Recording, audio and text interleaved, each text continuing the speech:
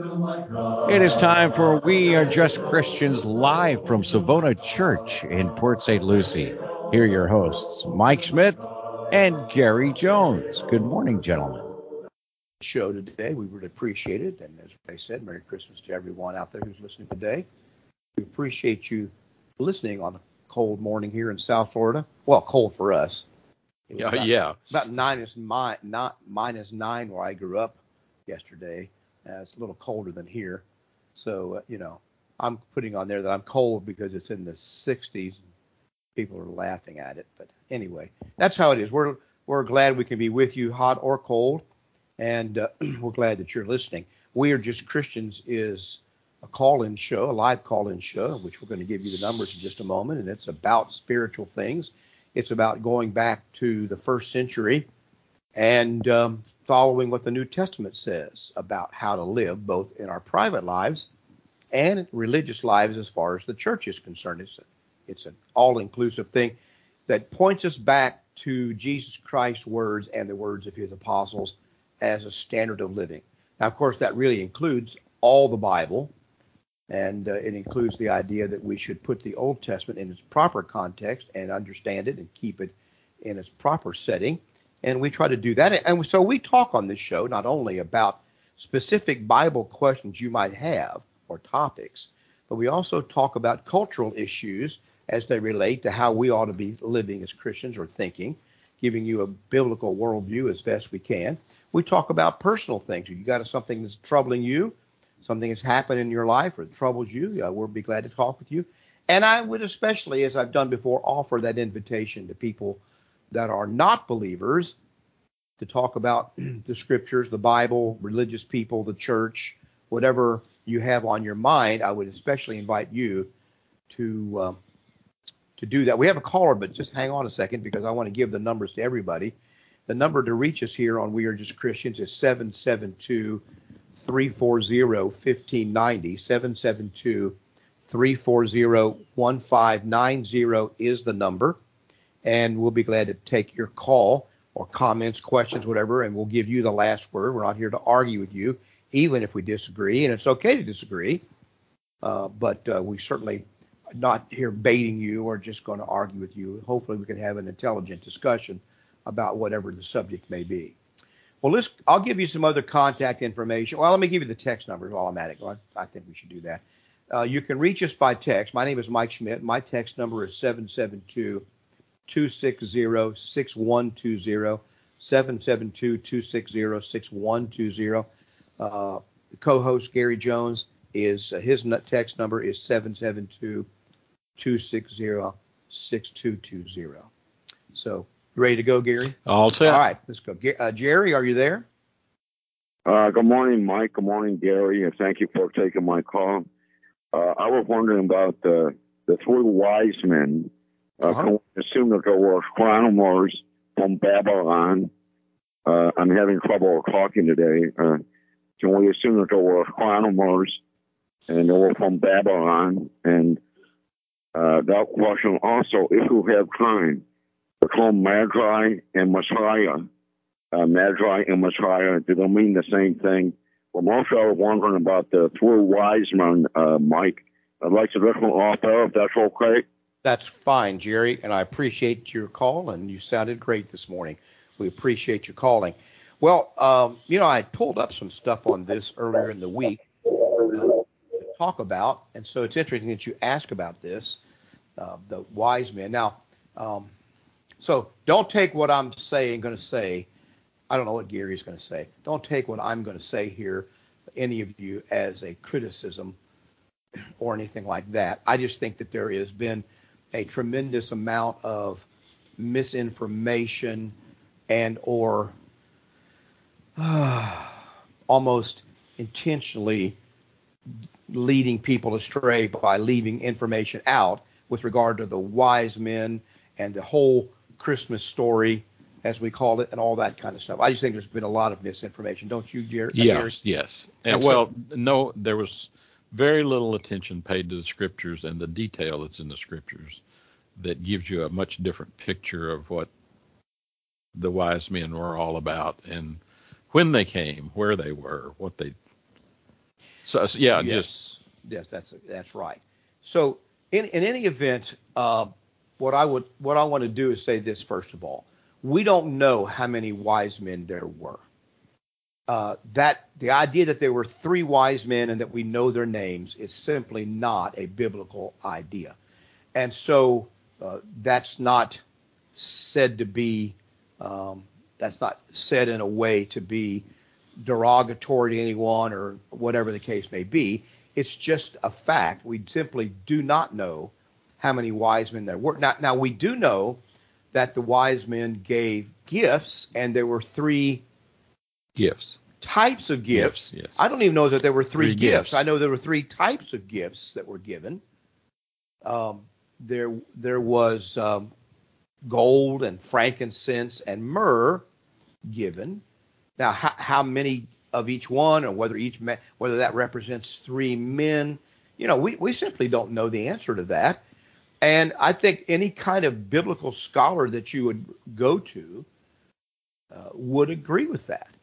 This is in Matthew chapter 2 and verse 1. Yes. It says, now after Jesus was born in Bethlehem of Judea in the days of Herod the king, behold, wise men, doesn't say how many, behold, wise men from the east, that would be east of Israel or east of Judea, Palestine, came to Jerusalem, saying, where is he who has been born King of the Jews? For we have seen his star in the east and have come to worship him. So Herod was troubled about this, and Jerusalem was troubled. Why are these men here? They didn't know that there was someone coming, and so Matthew says it was fulfillment of the prophecy in Micah 6 and verse 5. Matthew 2:5 says it was a fulfillment of the prophecy that Micah had made centuries before, that in Bethlehem of Judea a ruler would come forth who would shepherd his people Israel. And so in any event, when he sent them to Bethlehem, Herod did, and said, go and search carefully for the young child, and when you have found him, bring back word to me that I may come and worship him also. When they heard the king, they departed, and behold, the star which they had seen in the east went before them until it came and stood over where the young child was. And when they saw the star, they rejoiced with exceeding great joy. And when they had come into the house, they saw the young child with Mary his mother, and fell down and worshipped him. When they had opened their treasures, they presented gifts to him, gold, frankincense, and myrrh. Now that's what the text says. It doesn't say there were 3 wise men. Each one had a singular gift. One was carrying gold, and his name was Balthazar. And one was carrying frankincense, and his name was whatever the other names. Tradition has given 3 names to these men, made them 3 wise men. Tradition has them coming to the manger where Jesus was born. This doesn't say that. In some cases, even that night that the angels were there. Yeah, the same night when all the shepherds and angels, everybody was there. Here come the wise men. They had to leave a long time before to get there before the birth. Now, there's a good chance, according to what the timing said here in Matthew, that most scholars will tell you that it could have been up to 2 years later. It was before 2 years, because after 2 years, Jesus and Joseph fled to Egypt because Herod was there. Herod decided he was going to kill all the children. Why do I say 2 years? Because the text goes on to say that when Herod found out that the wise men didn't come back and see him, he sent out men to kill any children under 2 years of age in Bethlehem. Matthew 2:13 says, now when they, and I assume that's the wise men, departed, behold, an angel of the Lord appeared to Joseph in a dream, arise, take your young child and his mother and flee to Egypt. So after the wise men had left, basically Joseph takes Mary and the child and goes to Egypt. He fled because he was now, why did Herod pick 2 years if the wise men are saying the baby's just been born today? He wouldn't have done that. This is not, so you have a clue as to how long it was between the time Jesus was born and the wise men were there. It was not right away, but sometime under 2 years, right? Approximately here. And so Herod thought that this, and the other clue is that the wise men did not come to the manger, as it were. They came to a house. where Mary and Joseph were living. So they had moved into a house. Maybe it was the house that was attached to the manger, or the manger would really be attached to the house. Possible, but it's just as likely it was another place they were staying while Jesus was young and Mary was nursing him. They stayed with their relatives there in Bethlehem. That's where they had relatives. That's why they went there, because of the census. So this story has been compressed, altered, and I think sometimes twisted because of tradition. This is the thing that Gary and I talk about so often on this show. And it's funny because Christmas, as it were, provides a perfect opportunity, as we even saw last week, to talk about the difference between what the text of the Bible says, what we should believe and follow, and what human traditions have erected around various stories and doctrines. And this is a perfect example of that. The fact that there are 3 wise men depicted in all these manger scenes all over, and they come and they bring their 3 gifts, and we have given them names. I forgot the names, Gary. I think Balthasar is one of the names that was given. In tradition, many centuries later, this was added. And it's taught in churches today. Maybe you heard it as a child yourself, listeners, that's the truth of the story. Most people don't even understand. They've never read the text of the New Testament, Gary, to understand the differences in this story. And that's the major problem. And that's the problem. I'm not trying to be critical or derogatory or ridicule. I'm trying to point out that this is a case where you need to go back to what the Bible says about it. And you'll have a lot of questions about it. But that's something. And for example, when you look at this word, Jerry asked a great question, and it's what's the difference between Magi and Messiah? Well, this word Magi here, this word wise men in Matthew, the text of Matthew chapter 2 there, is magos in Greek. It's a foreign or not Hebrew origin, a Magian, an Oriental scientist, by implication a magician or a sorcerer or a wise man. So we get the word magician from this word. Jerry asked if they were, he called them astronomers, I believe. Probably they were in one sense, if this word carries the implication that they were at the very least astrologers, might be a more accurate word, but astrologers in ancient times were probably what we would call, what am I trying to say? Astrologers were in ancient times what we would call astronomers. They studied the sky and the heavens and so forth. And so this is a Babylonian name and also a Median, a Persian name is given to, as the Greek dictionary says, to wise men, teachers, priests, physicians, astrologers, seers, interpreters of dreams, augurs, soothsayers, and sorcerers, and so forth. And it's applied here to these men. It often had carried the idea in ancient Hebrew of a false prophet or a sorcerer. These were not Jews. They were from another civilization. And they were indeed probably a class of people that we have information of in ancient times who studied the stars. Many of them tried to predict future events. They would have been well aware of this star appearing that was unusual in the sky, and they followed it. Now, this star is certainly more amazing to me than the wise men coming. The wise men come because it is an unusual event. It wasn't people who tried to figure out when was there a solar eclipse or a lunar eclipse around the time of Christ. I don't think that's what this was. They've tried to say, well, there was a comet in the sky, and so they saw this unusual comet. Well, a comet doesn't do what this star did. Could be, God may have used, here's how I would look at this, Gary. God often used natural phenomena or natural occurrences, altered them in some way to make them be miraculous or completely out of the ordinary, even though it was a natural phenomenon. And he used them for signs and things like that. In this case, it's possible he used a comet or a star to actually be more visible in the sky in an unusual way, so that all the way over in Babylonia, several hundred miles away to the east, At some point in time, this star became visible to these three astrologers and other people.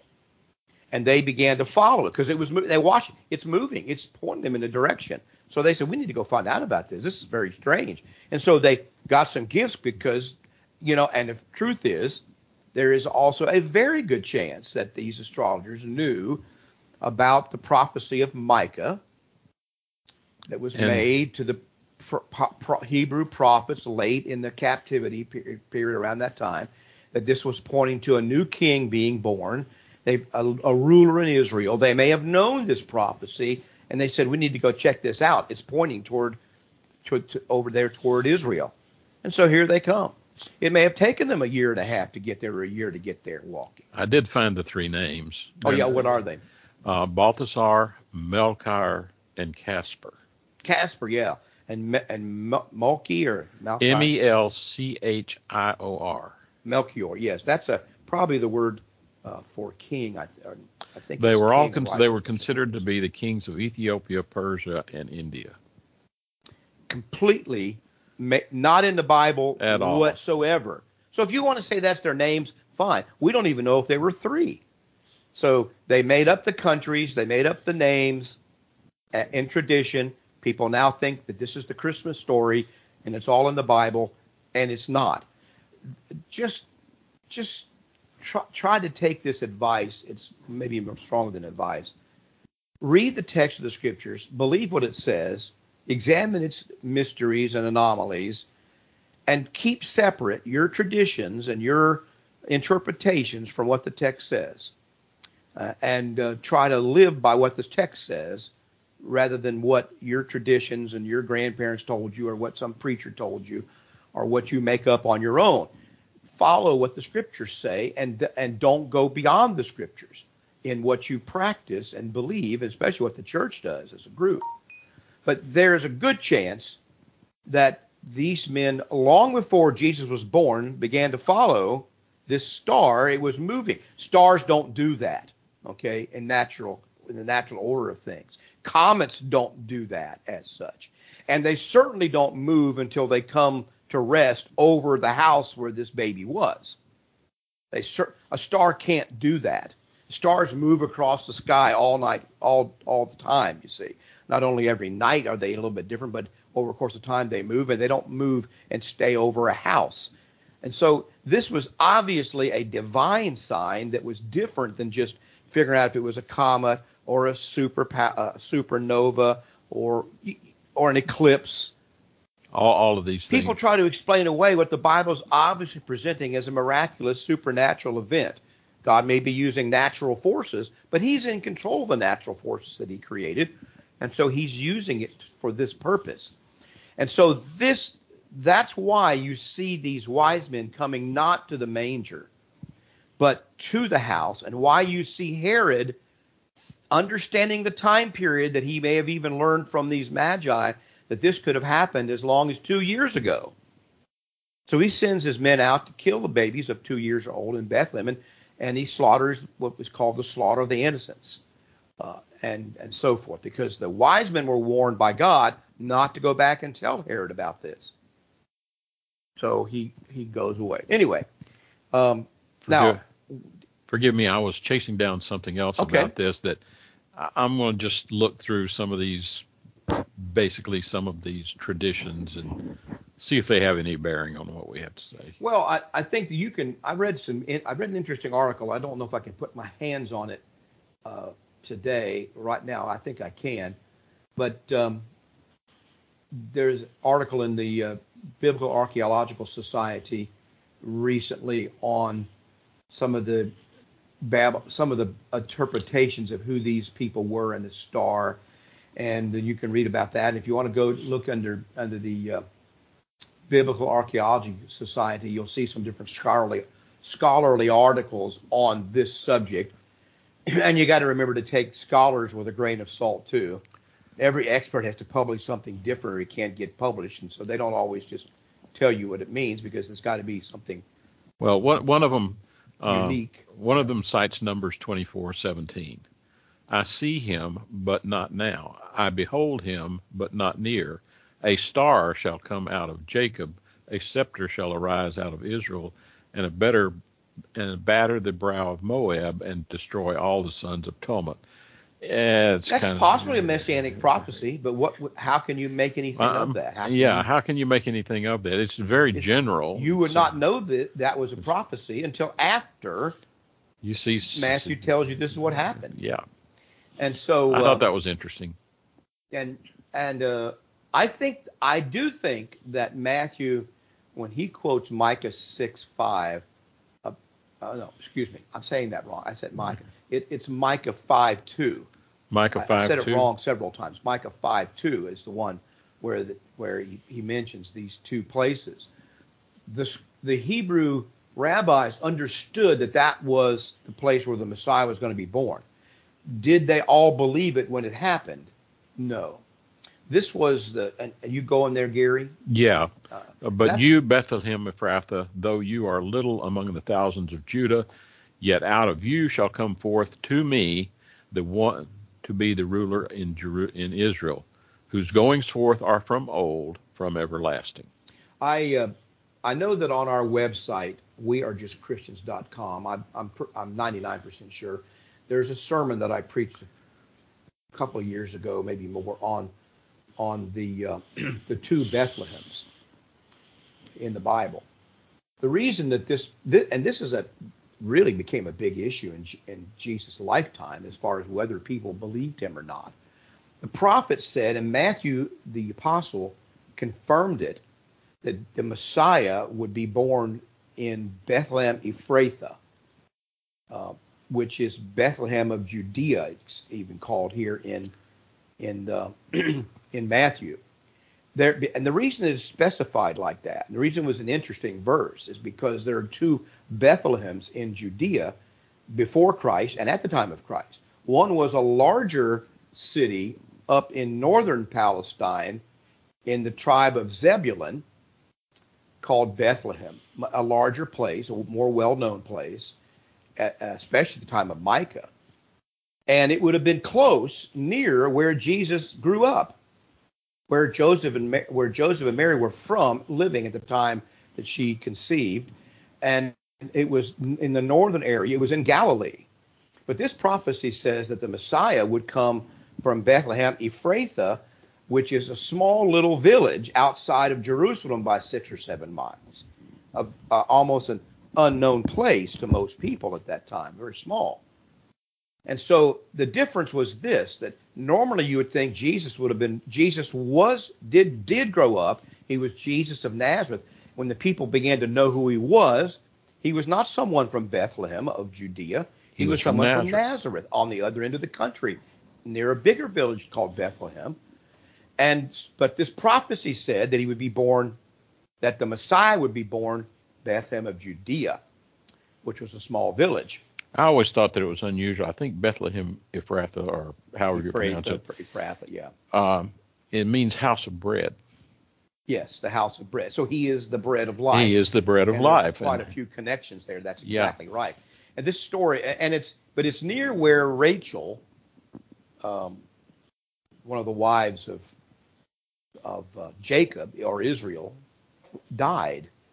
And that's why the prophet says that Rachel is weeping for her children when all these children are killed. He quotes another prophecy that Rachel is weeping for her children, because that's who the children were that were killed near where Rachel lived. But in any event, the point I'm making is that this is something that God threw out there, put into the mix of things that caused people to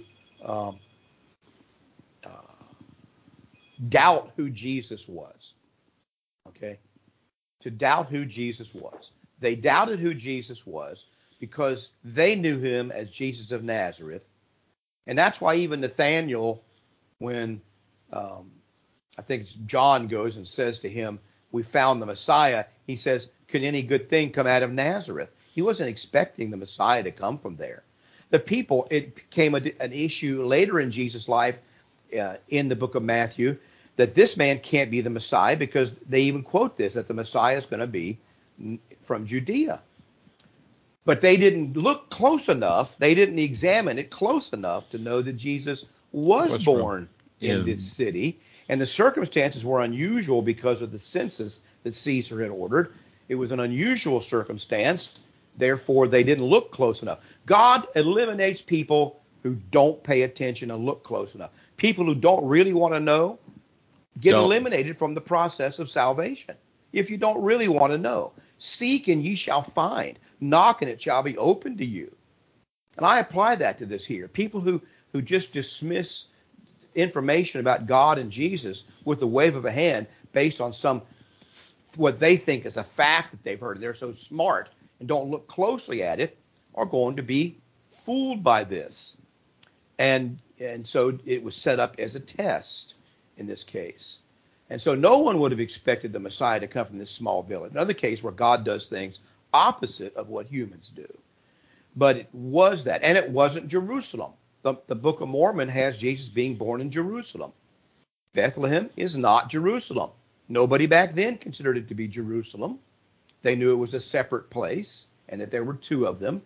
And they would have never said that Jesus was born in Jerusalem when they knew he was born in Bethlehem. So the Book of Mormon is simply wrong about this. And so just a lot of things like that, Gary, that go on. But the Magi go to this small little village. First they go to Jerusalem.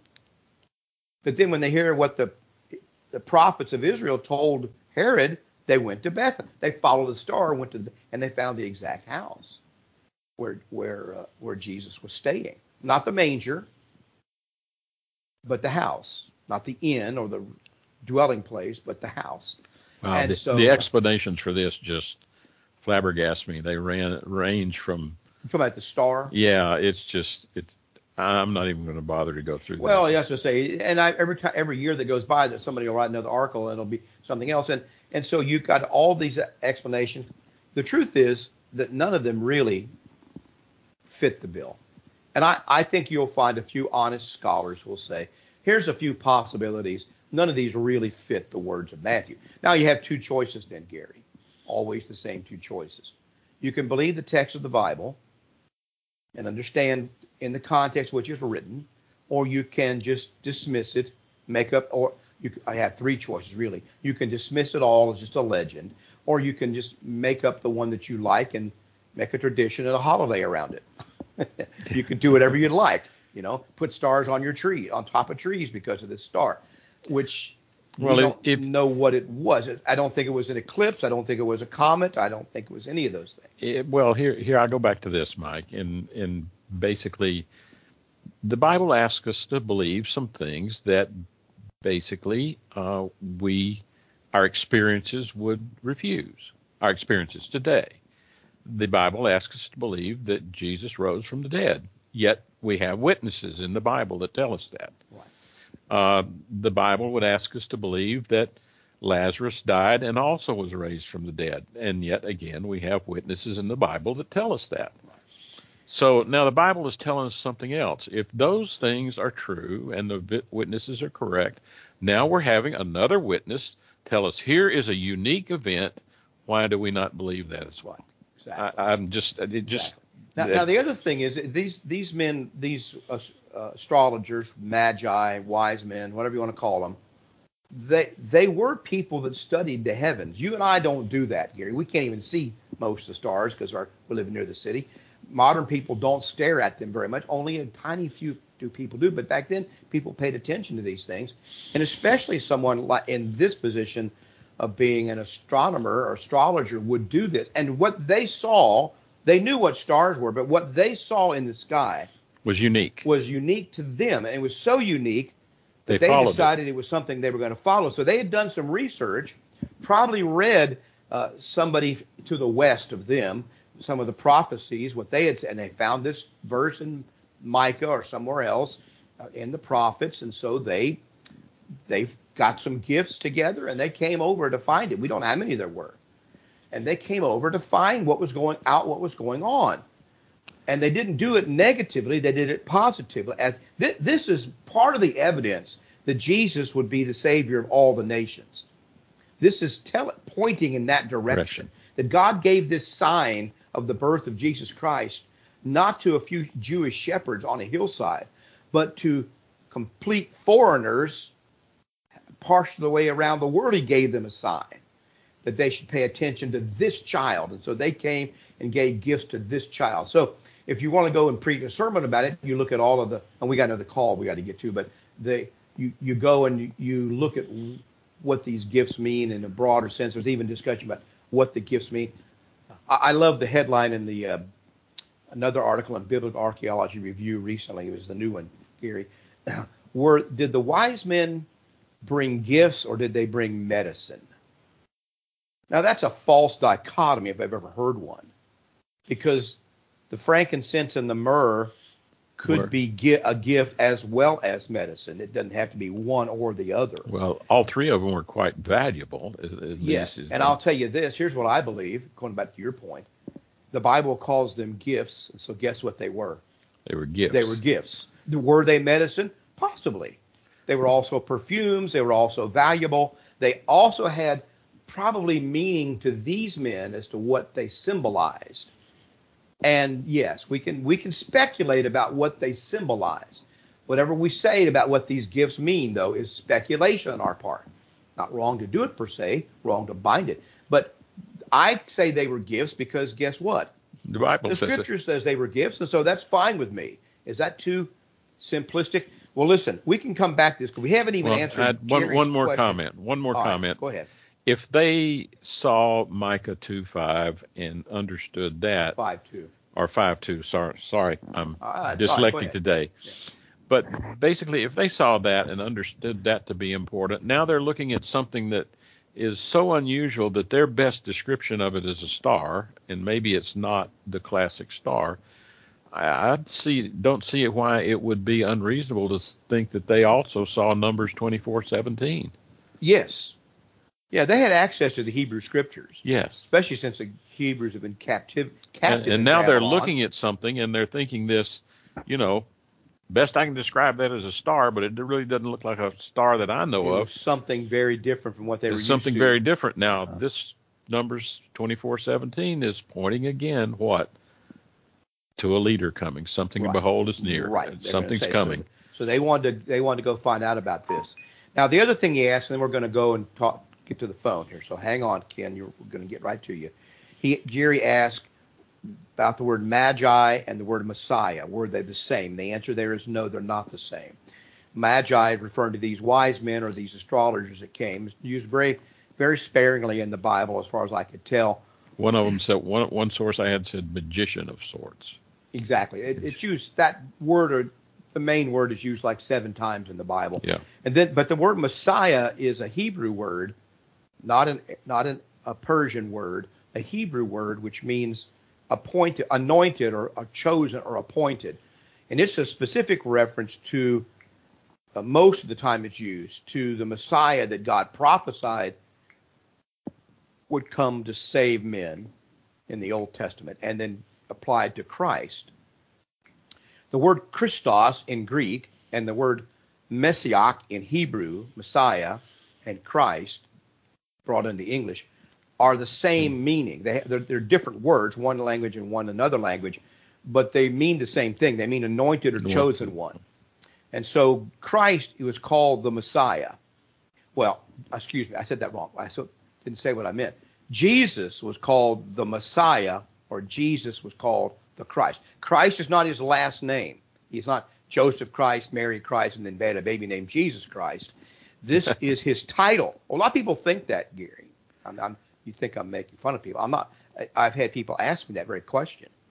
In fact, I knew a guy named Christ in college, and people would make fun of him that way. But in any event, this is a title or a Messiah, so it's something different than Magi. I don't know where else. Jerry might have had some other comments. Actually, I kind of have a little problem with the way we say it, Jesus Christ. The title implies that Jesus, we would say Jesus the Christ. Well, that's the way it probably should be. That's the way it should be. It should be translated. Jesus the Christ. But sometimes it's Christ Jesus in the New Testament. Yeah, yes. Paul, more often than not, Paul calls him Christ Jesus, or Messiah. And what he's saying, the anointed one, Jesus. Right. That's exactly what he's saying. All right. If you're still there, Ken, we'll talk to you. We'll maybe come back to this. What's on your mind? Yeah, hi. First thing I want to do is wish you and Gary a Merry Jesus Conception Day. I know what you're getting at. I think, yes. Right. I'd already made some comments to Mike about that this morning. I was so surprised that there seemed to be so much interest in that. All right, Ken, I'll let you explain yourself, and I might have a few comments about this. Okay, so I'm going to be brief on this, but then I want to address the three wise men thing. Okay. First of all, Hanukkah is a delayed celebration of the Feast of Tabernacles. Correct. Feast of Tabernacles is September, mid-September in our calendar. 22nd. 22nd, yes. And it was also, but it was pushed back in that year, in the time of the Maccabees, between the Testaments, because of a war. And then they tried to dedicate the temple later in what's now December in our timing, and that's why it's Hanukkah, right? Which is a feast of dedication, was pushed back into December. From September, and I believe Jesus was conceived on the first day of Feast of Tabernacles. It's an 8-day feast. Where would Jesus be on the 8th day after his birth? He would be being circumcised in the temple, right? Yes. Yeah, he'd be circumcised in the temple, correct. Okay, so 9 months prior to September is the end of December. Right. Yes, in fact, I'm going to talk about that this morning in my lesson. Unfortunately, for people that don't want to hear about this, but I think that is from the standpoint of what the Bible does say about these events. That's probably about as good as we can do about when Jesus was born, in my opinion. That's the point I'm going to make. The idea of December 25th is when Jesus was born has no biblical foundation at all, zero. I don't think you can find a scholar anywhere who will say that. You will find some traditions that say that he was conceived and he was crucified on the same day. That's what some of the later Christians believed, because that followed some Jewish thinking about birth and death.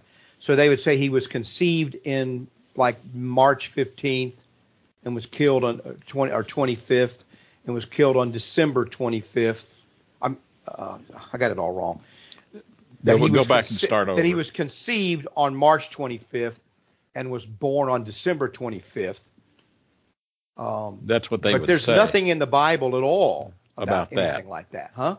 I didn't see anything in Scripture that you could connect to that. I don't. And you can't. You can just say that, well, that makes sense, that's what that's what some of the Hebrew prophets believed, but I don't see that in the text of Scripture. Some of the Hebrew rabbis believe something along that line about the Messiah. But I think Ken's onto the correct track here, that the Feast of Tabernacles, all these feasts that Christians ignore, all have specific fulfillments in the life of the Messiah and in Christ's life. And so the Feast of Passover is when he was put to death, because he's the Passover lamb. And the Feast of Tabernacles and Pentecost, also, which are related to each other, close in time, are harvest festivals and so forth. Yeah, that's one of the, I want to. Well, hang on one second. What I'm going to make is John says that Jesus came and dwelt among us, or tabernacled among us in Hebrew, and that leads me to a comment that just in general, and I'm going to chase a rabbit here for just a second. In general, the Old Testament gives us specific circumstances and specific things. In other words, there is a well-described feast day. When you look into the law about how they should handle civil things and criminal things, they're very specific in the law about what those things are. And it seems to me that in the Old Testament, we were to take the specific and to understand the principle from that. Yet when we get to the New Testament doesn't deal in specifics, but deals in principles, and then we have to apply those principles to our specific encounters in life. And it's unique in that way. That's just something that I've observed over several years, Mike, that it seems to work that way. So when we look at the specifics of those feasts and the specifics of some of those examples, we need to be thinking, well, what's the principle behind this? And we see that in Christ. Right. That's exactly right. Now, Ken, you probably have more to say about this. I want to come back to it, but I want you to I cut you off there. Go ahead. Okay. So, I think you mentioned John mentioned 1 John 14. Yes. Word shall become flesh and dwell among us. Yes. Yeah. That's the word tabernacled, isn't it? Tabernacle. Yes. And so it fits. It's really clear verse in the New Testament that indicates it's tabernacle. Right. Right. So it's a slight allusion, I think, to that. I'm going to give you this to think about, the scripture, and see if I think maybe this is where they got the idea of the three wise men. Okay. It's Zechariah 6. You probably read down 9 through 14. And I'm going to have to leave now, so I'll be on the radio. Okay. Thanks, Ken. I appreciate you calling in very much. What was that reference again, Mike? I believe he said Zechariah 6. That can't be right. Yes, Zechariah 6. I'm looking at the wrong book. Yes. Okay. Because I slid over to Zephaniah. All right. So Zechariah 6, 9. Then the word of the Lord came to me saying, receive the gift from the captives, from Heldai, Tobiah, Jediah, who have come from Babylon, and go to the same day and enter the house of Josiah, the son of Zephaniah. Takes the silver and gold, make an elaborate crown, and set it on the head of Joshua, the son of Jehozadak, the high priest. Then speak to him, saying, thus says the Lord of hosts, saying, behold, the man whose name is the branch. From his place he shall branch out, and he shall build the temple of the Lord. Yes, he shall build the temple of the Lord. He shall bear the glory, and he shall rule on his throne, and sit and rule on his throne. For he shall be a priest on his throne, and the council of peace shall be between them both. And the elaborate crown shall be for a memorial in the temple of the Lord for Helam, Tobiah, Jediah, and Hen, the son of Zephaniah. And here's a beautiful example of the Old Testament giving him very specific instructions that relate to principles that we see illuminated in the New Testament. Right. But you would not know how this was going to come to pass until it actually came to pass. Look back and see the language. But those principles are there. You just got to see the whole thing. This is a messianic passage, and I think Ken is probably on the phone, referring to they were told to take silver and gold and make an elaborate crown and put it on the head of this one who would build, in the temple, and who was the branch. All these are references to Jesus as the Messiah, right, and so forth. Now, so here are the three captives: Heldai, Tobiah, and Jediah, who've come from Babylon. I think that's probably what it's referring to. Yeah. The three men that come from Babylon. Of course, now then it gives them four. Later on, it refers to four. We don't let those little things get in the way of our beautiful analogies, do we? But because it mentions four down there, including Hen, the son of Zephaniah, and so forth. Anyway, down in verse 14. But don't let little things like that get in the way of your teaching. Anyway, I think that's what the reference is. Are you still there, Ken? Yeah, I am, Mike. Okay, I thought you were leaving. Thank you. Talking about the branch here. Talking about Jesus as priest and king. Well, yes, that's exactly right. This is a wonderful passage. Right. This branch is the branch. The branch is used again somewhere else. Yeah. Joshua is the same name as Yeshua. Mm-hmm. Mm-hmm. And Joshua took the people into the promised land. Yeah, the meanings and the prophecies here are really powerful in this passage, because he's a man who's the branch, and this is the branch that was where the tree of the house of David was cut off, and then the branch would come out of the root of Jesse. In Isaiah, I believe it is. I have to look that up. And then you see that Jesus, that's a prophecy of the Messiah. He comes to the temple. He is Joshua, which means Jehovah saves, which is the name that God gave to Jesus. And so you have all of these different analogies. He's a prophet, a priest and a king. No king in Israel could be a priest, and no priest could be a king in Israel. So this is obviously talking about somebody different than the normal kings and it's priests of Israel. Also the implication of the change in the law that was going to occur. And that's what Hebrews 7 says. A law was going to be changed for this to become true. So, and here's again in Jeremiah 23:5, it says, "Behold, the days are coming, says the Lord, when I will raise to David a branch of righteousness." Which passage is that? Jeremiah 23:5.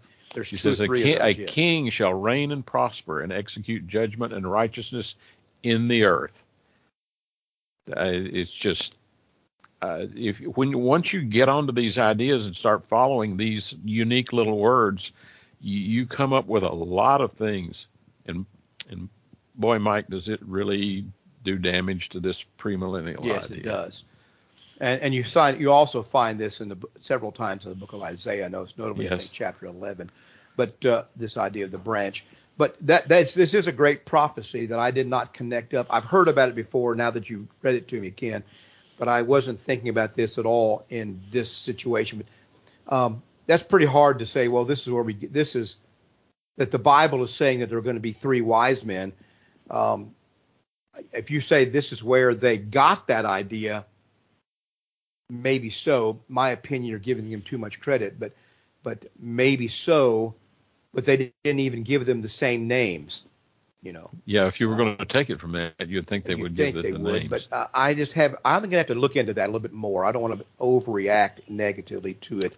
But that it's interesting because I would not have connected that up to this, the Zechariah 9. I made a note of it here. I'll take a look at it. The other thing about this business about when Jesus was born, because I don't believe that there's I'm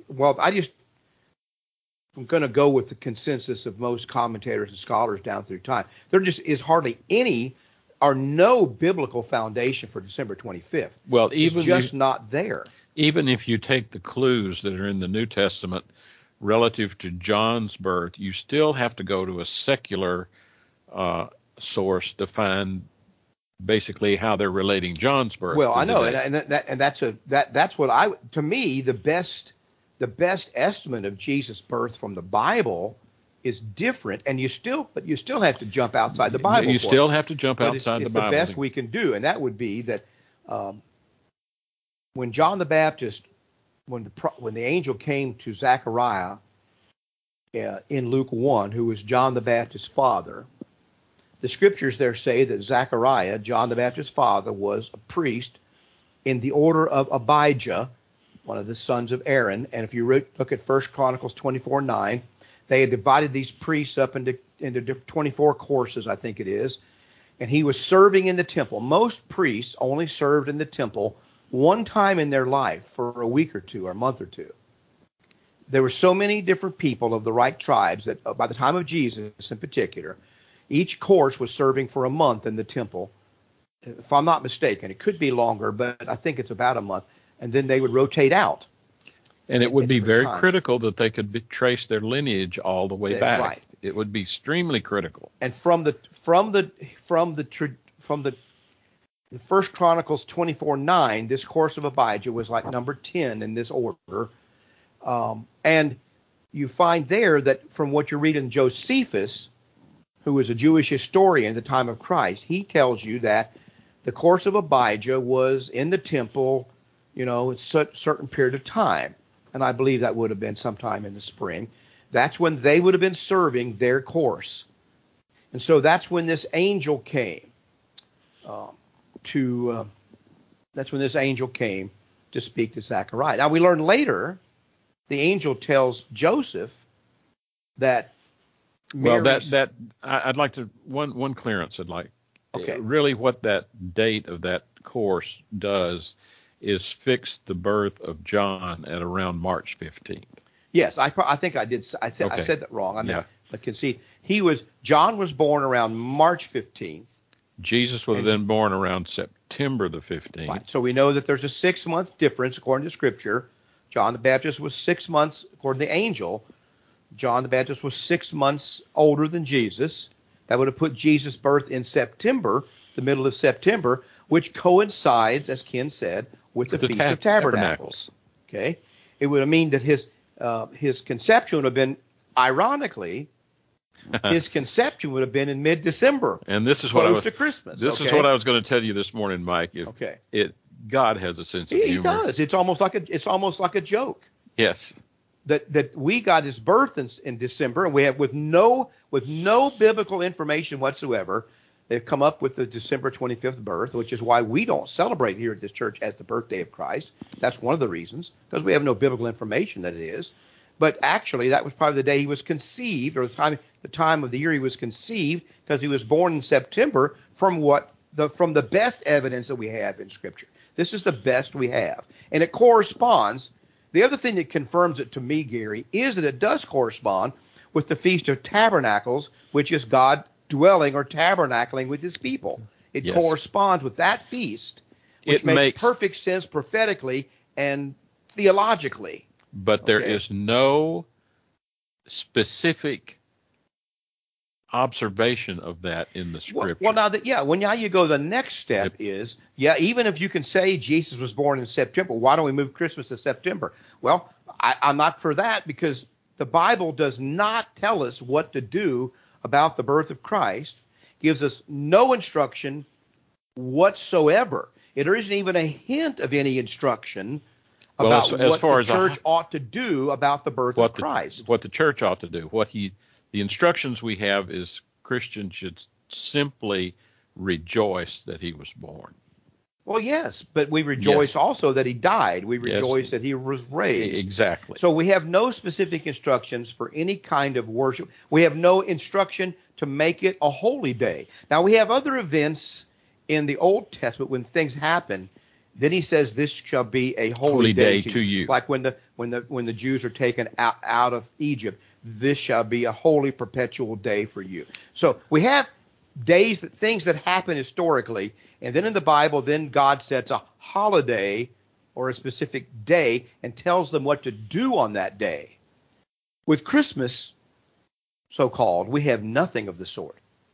And so we, out of a conscientious respect for the Word of God, not to go beyond the things that are written, and to keep His Word, we don't celebrate Christmas here as the birthday of Christ. We believe in the birthday of Christ. We just don't celebrate it as a church, and we do not keep it as a religious holiday. If some of our individual members want to do things for Christmas, that's up to them. The Bible says one man treats one day, and another differently. We're okay with that here, because I think that's what the Scriptures teach.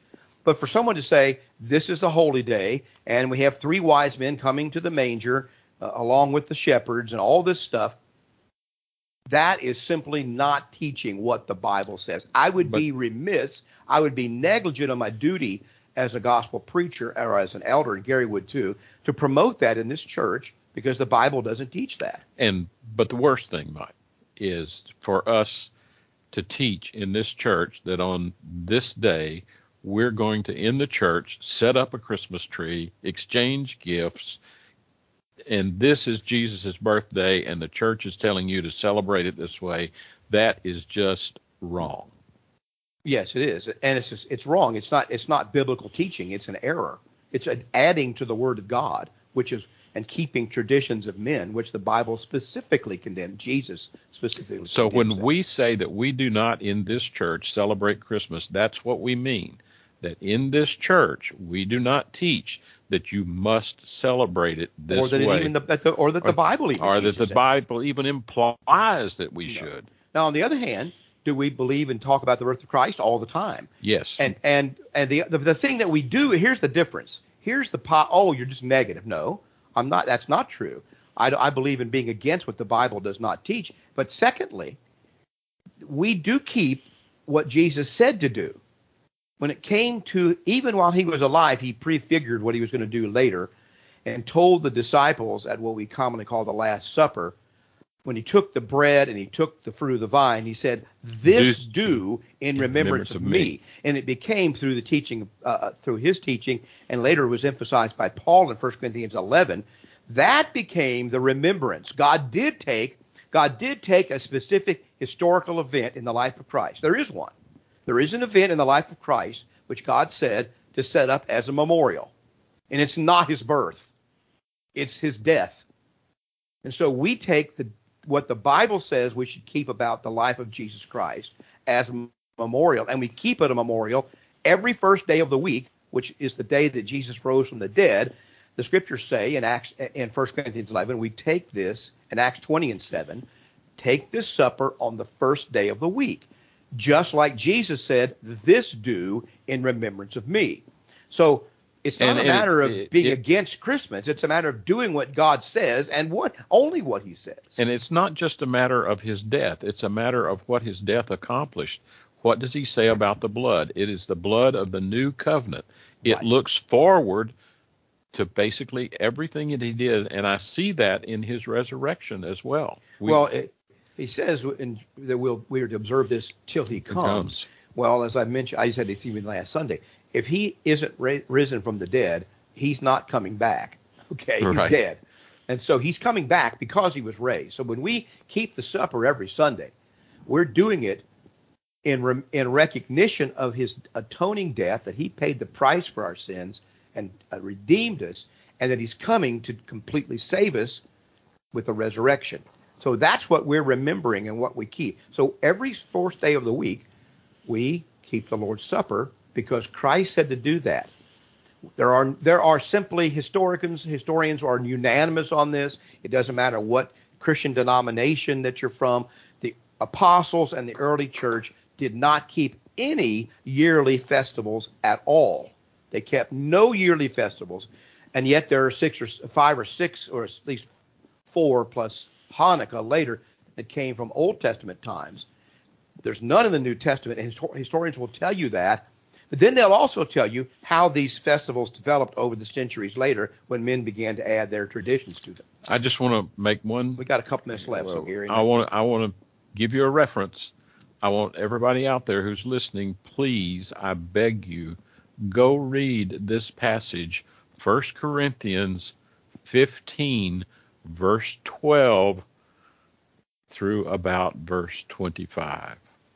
Yeah, because if there's no resurrection, we're hopeless.